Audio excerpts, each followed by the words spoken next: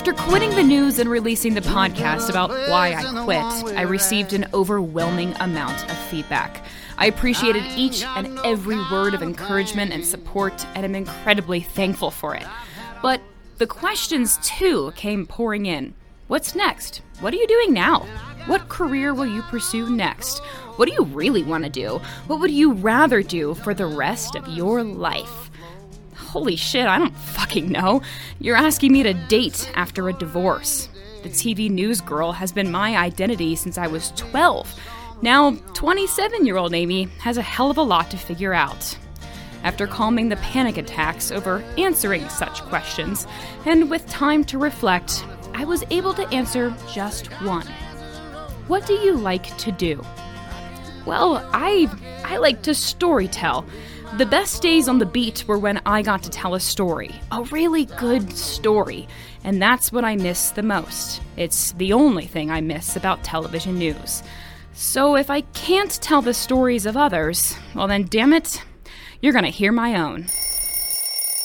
It's the morning of October 27th, 2021. Taking a final look in my bedroom mirror, I remind tired, well-dressed Amy, this is your very last day. And in just 9 hours from now, the show will be over. In 9 hours, you'll sign off television for good. You have 9 hours until you have no real reason to be verified on both Twitter and Instagram. 9 hours until a decade of hard work and ass-kissing has no screen to show it was all worth it. That's heavy, and the perfect recipe for another breakdown, until I remembered what 9 hours would also bring. And that's the sweet, warm embrace of freedom.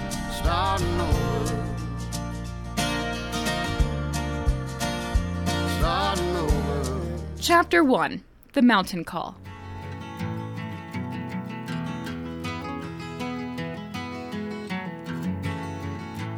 He was born in the summer of his 27th year, coming home to a place he'd never been before. He left yesterday. Turns out, John Denver, he kind of had it right. There must be something about the 27th year, but for me, it was the winter, born again, as he'd say, in the snow-covered Rocky Mountains surrounding the small town of Fraser, Colorado. For those that don't know the area, Fraser is the definition of a true mountain town. Located 75 miles west of Denver, a straight shot across I-70 West and a long, slow crawl up narrow Berthoud Pass. Fraser is neighbors to Winter Park Ski Resort, the closest resort to Denver. Its main clientele are nice Midwestern folk on a family vacation, and Denver ski bros with an Icon Pass. The Fraser Valley is home to the headwaters of the Colorado River. Breweries, dogs, and breweries with dogs. During the winter, it's a poppin' place. Winter Park Resort broke records this year, bringing in 18,000 skiers on a single Saturday in February. But the Fraser Valley has a whopping year-round population of 1,400 people. For most who live here, if you're not on the slopes, you're on a bar stool, or working behind one. There's no secrets in this town, or strangers, and even blind Larry will know about your DUI before you get the chance to sober up. My new personal favorite fact about Fraser, it's known as one of the coldest cities in the world. Temperatures dropped to -40 for a few weeks this winter. When you take the train into Fraser, there's an iconic sign that I now understand. It reads, "Now leaving planet Earth." This mountain town, it really is a different world. But nevertheless, the sun, it's always shining. And if you want it to be, every day can be your wildest adventure. There's a saying about Fraser, Colorado, or so I've been told. The town is cursed. People move here for a brief mountain escape, and they never leave. You get sucked in. Winters turn to summers, summers turn to winters, and before you know it, you're a Fraser Valley local, plotting ways to tackle Texans on skis wearing football jerseys. There's a strange mix-up here. A restaurant bar will have the left side full of cowboys just getting off the ranch, and the right seats ski bros, who just finished their joint in the parking lot. While some may break the curse and escape the mountain life, the mountains sure do send a welcome call to everyone. From misfits to millionaires, there's something for everyone to find here. And I heard my call filming a wedding reception at Estes Park. "You should really consider it," the DJ said before putting his headphones back on. It was November 6th, 1 week after my last day on air. I picked up video work to keep busy. During a break in the wedding reception, I overheard the wedding planner mention how she also worked for Winter Park Resort and desperately needed employees this winter. "Fuck it, I'll work for you," I said. Fully not expecting the wedding videographer to volunteer for a full-time waitressing job, I also surprised myself how willing I was to modify my professional references from state senators to the manager of that Thai food restaurant I once worked at when I was 19. "I'll call you," she said. That night, I returned home, knowing full well this was goodbye to life as I knew it, and successfully shoved it all into a storage unit. "All right, we're going to go around the room and introduce ourselves," my new restaurant boss said. What am I doing here, I thought, silently sitting in the corner during orientation, starting to wonder if I made a mistake. I scanned the room with my new coworkers and really questioned why I was wearing a dress to this event. "Hi, my name's Amy. I came from Denver. I was a TV news reporter for the past 5 years. I quit. Now I'm here. Just don't ask." Voicing the quarter-life crisis surprisingly made me feel a lot better. Seeing the confused but genuine welcoming smiles on my new ski-bum server friends. I could hear my dad in that moment. "Never let a good crisis go to waste, Amy. Never." I didn't know at the time when this would all teach me, but I knew when the mountain calls, you go. Listening to my Bluebird man. She can tell you why. Chapter 2. Bluebird Days. The first major adjustment came on moving day. I knew up front the deal was I'd be living in a hotel room. You see, here in Fraser and most mountain communities, housing is sparse. It's a legitimate crisis. New homes and apartments are often snatched up by the wealthy, looking for a vacation home to keep empty 9 months out of the year. It's difficult for businesses to recruit employees. So, hotels often step up, offering rooms as housing to local employees for a fair rate. My windowless, kitchenless, closetless 9x7 room in a mountain lodge was too small to serve as anything more than a place to sleep at night, and it got the job done. It was a wooden box with a mini fridge, and the walls were so paper thin I'd be woken up every day at the same time by the boys opening their snowboard repair shop in the room below me, and the spring breakers stumbling in from the bar across the street. But nevertheless, mornings were always cherished. I'd escape my closet to a grand up-close view of the snow-covered Rocky Mountains, forming a habit of saying thanks, just to be right here. And the gratitude would flow easier on Bluebird days.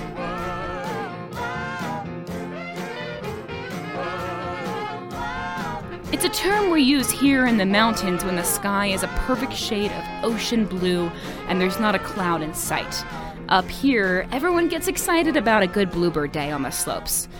I knew early on there's a lot that this small mountain town could give me that life before would never see. A front yard in the snow-covered Rocky Mountains, coworkers that called just to check in, and a morning commute that would make even the most liberal of man praise God bless America. The 5-minute drive to my snowasis, it always had a soundtrack from the local radio. There's only one radio station here in Winter Park, and it actually had an audience. People listened to KFFR, a beloved channel run by the good people of Fraser, Colorado, and I'd be serving Jeff from the pub, advertising his taco night, a cup of black coffee later that afternoon. Life was so simple here, and making enough money to pay for my closet apartment was just as easy. Serving tables?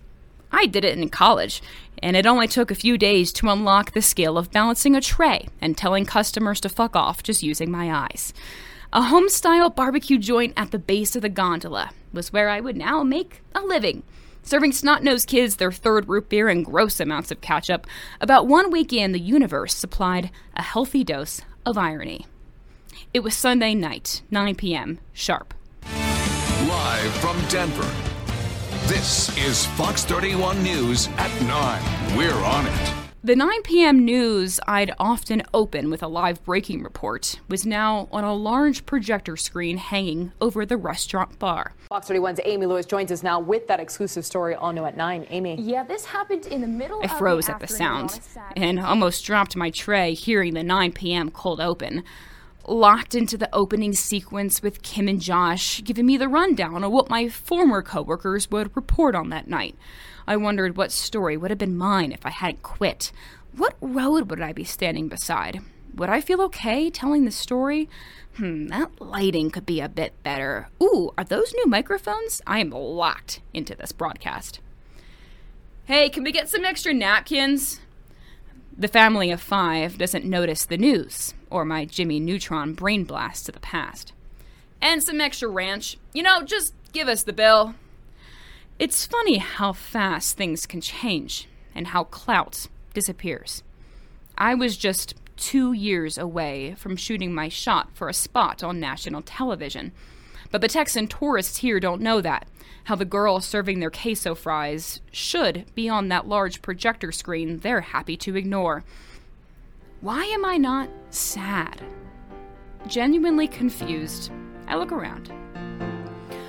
From inside, I can see the snowcats grooming the runs below the lifts. Fathers, clearly on their mancations, cheers to another round in an afternoon après. A kid just out of ski school is handed a hot chocolate and the whole family celebrates.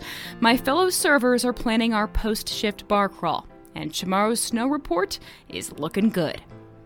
I'll be back with your check, I say with a smile. Happiness. I never thought it could look like this. A dirty apron, no makeup, and orthopedic shoes. I wouldn't be recognized even if these folks knew of Amy Lewis TV. Hey, no more news when I'm on, I tell my manager, and she laughs while kindly changing the channel. Hey, I'm on vacation every single day, 'cause I love my occupation. Hey, I'm on vacation. If you don't like your life, then you should go and change it. I'm on vacation every single day, 'cause I love my occupation. Do you ever think, why am I here?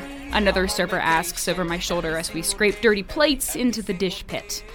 I think about his question for a second, but I realized I stopped asking myself that the first time I made $500 in 5 hours thanks to a tight low-cut shirt.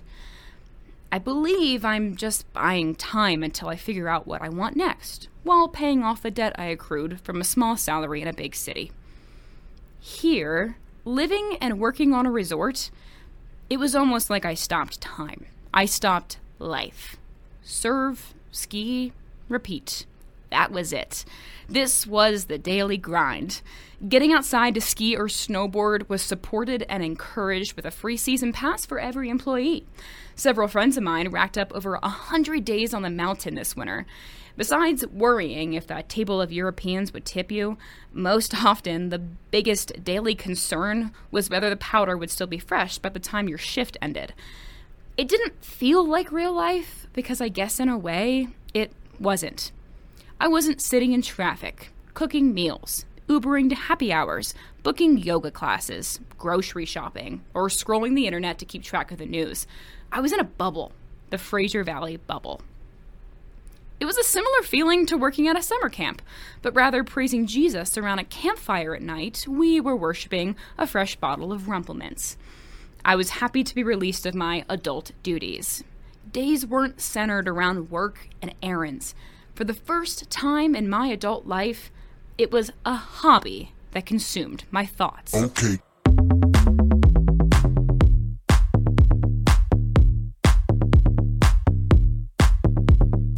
I don't want to brag, but how many people can say they've had full free access to stunning world-class mountains every day?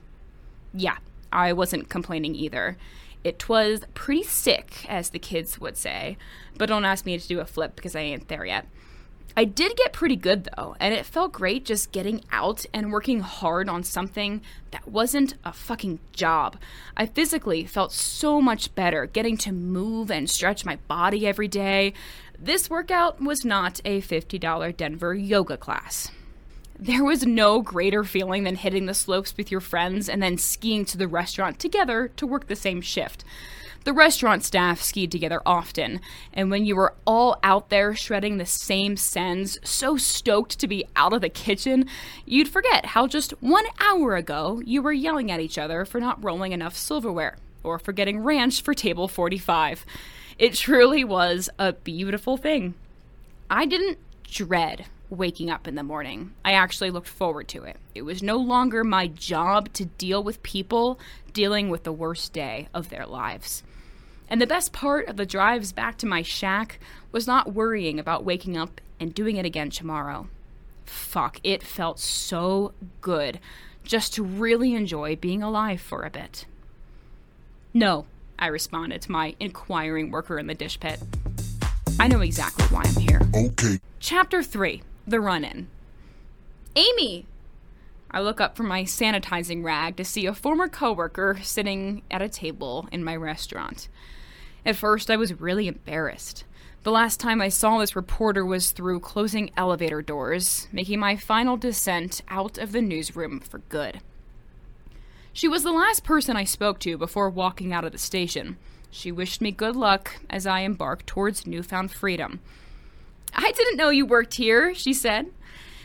It felt good to see her, even though I never wanted anyone from my news station to see me serving tables. I never wanted my two very opposite worlds to ever collide. You see, typically, when people leave the newsroom for another job, they're graduating to something bigger and better, another honorable profession, using their experience and fine knowledge of the news business to double their salary and actually get a holiday off. Most become spokespersons for major companies who don't want to talk to the press, but know a former news reporter would have no problem answering questions on camera. Others become public information officers for organizations or first responders, who need a well-spoken professional to communicate information to the public for them. Before pulling the trigger and putting in my month's notice, I did try to land one of these jobs. Hastily applying to every open position a corporate company advertised. Media specialist, communications specialist, company spokesperson, public relations rep, social media manager. I tried everything I could to land a new job so I could afford to keep my luxury downtown apartment, keep my social circle, keep my gym memberships, keep buying nice dinners, keep going out, keep my fucking life the same, but just ditch the shitty TV job. Eventually, I did get one call back. It was from a local school district that needed a communications specialist. I was so happy to be interviewing for another job because this could mean I have an escape plan. I remember so well the deep feeling of despair in my chest as he described what my day would look like if I took this role. "Amy, you have to have a why," he said. If you don't have a why, if you don't have a reason for wanting to get up every morning and do this shit, you're going to hate your life." Damn, not again, I thought. Phone heavy in my hand, forehead on the wall, I thanked him for his time and blatant honesty, knowing full well in a few days I'd call back and say, "No thanks, I am not interested." There was no way in hell I was going to accept another job that had me back in a state of constant dread. I received no other calls for interviews. I had a choice to make. Stay in the news to keep a paycheck, to keep my life, to keep my clout, and to keep my progress, or I could put in my month's notice anyway and buckle up and hope for the best. Well, we all know which one I chose, and I can tell you I never received any other job offers in that month's time. And while I was so excited for freedom and to leave the shit job behind, it was a horrible feeling, knowing I was about to lose my job thanks to my own doing and didn't have a backup plan. Jumping without a parachute, I felt pretty insane. But there was no way I could stay in a job where I woke up to look forward to the end of the day. Back in the restaurant, the embarrassment of seeing this reporter see me in an apron holding a sanitizing rag was fast fleeting.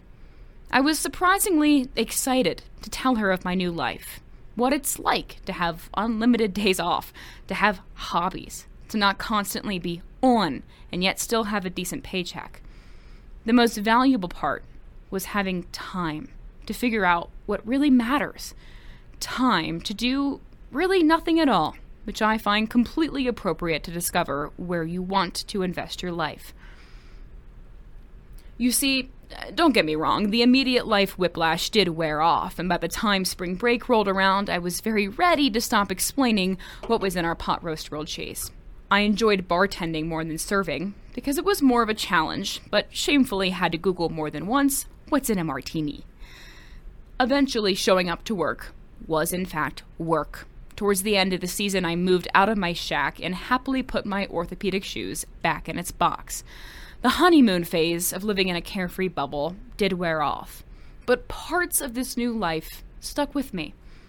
I know full well I'm not full of wisdom because I had enough guts to quit my corporate job and be whisked away to the mountains to sing Kumbaya. I'm not suggesting you quit your job to become one with nature. I'm not any sort of guru. I don't know what's right, and I'm still figuring out what's right for me. But if there is one thing I know, because I learned, and can say with confidence to you, is to take a fucking chance. Big risks come with really great rewards. And if taking the risk doesn't bring the desired results, it sure as hell will bring clarity, which can be hard to come by these days. A wise man once told me, Amy, at your age, the only thing that can kill you is debt and disease. Dad is always right. And when I narrow down my worst possible outcomes to just those two things, I can see the wide array of really good results. I think most of us, understandably so, make fear-based decisions. Fear of being alone, fear of rejection, fear of the unknown, fear of bearing regret. And I know that saying, oh, just don't be scared, isn't making shit easier. But God, there really is a rush when you just take a leap of faith to better your brain. If you're not happy in your current situation, walk away. Put trust in your intuition. Trust things will work out. Maybe not the way you had imagined them, but that's what makes life exciting. Despite what they say, there is no shame in taking time for yourself. If you have the means and are able, check some shit off your bucket list. Hit up that friend that you haven't seen in 7 years but miss so much and crash on their couch for a few days. I promise it's much more rewarding than a small pay raise or jumping straight into another job. Since the days of news reporting, besides working at a ski resort, I've traveled the world. I've caught up with long-lost friends and family, and have held distant loved ones.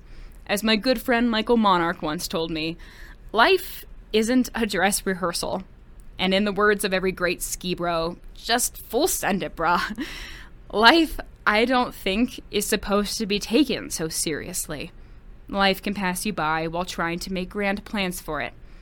And while I got to experience the extreme of what a simple life can be, I do still believe a life where loved ones, building solid relationships, and gathering experiences are the most important thing. It's not a crime to not put work first. Work hard, but don't sacrifice your life. In my search for freedom, my definition of it changed. Freedom in my eyes is having no fear for the future, knowing whatever happens, you'll be okay. You'll make it through, even if it means living in a closet and waiting tables for a few months. To me, it's so freeing to know there are no rules to this, other than don't hurt people. In my search for happiness, I've found happiness is visceral. It's what disappears when the party ends. What's superior is feeling content. It's saying, I'm okay where I am right now. I might not be here forever, but I'm secure, making money. I have healthy relationships and times for hobbies. That's where my soul felt settled. I could think more clearly about where I want to go next. What big goals do I actually want to set and pursue? Having a simple life was just what I needed at just the right time. A shameless pause to feel motivated, redirected. Take a rest. Afterwards, you'll know when it's time to get moving again. But for now, take some time. It's a beautiful world out there, and your time is yours.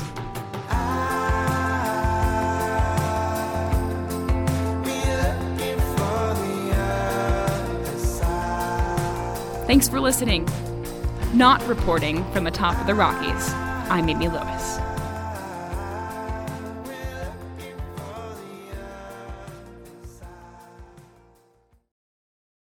I don't ever think I did a chapter 4. I think it's just that. Okay.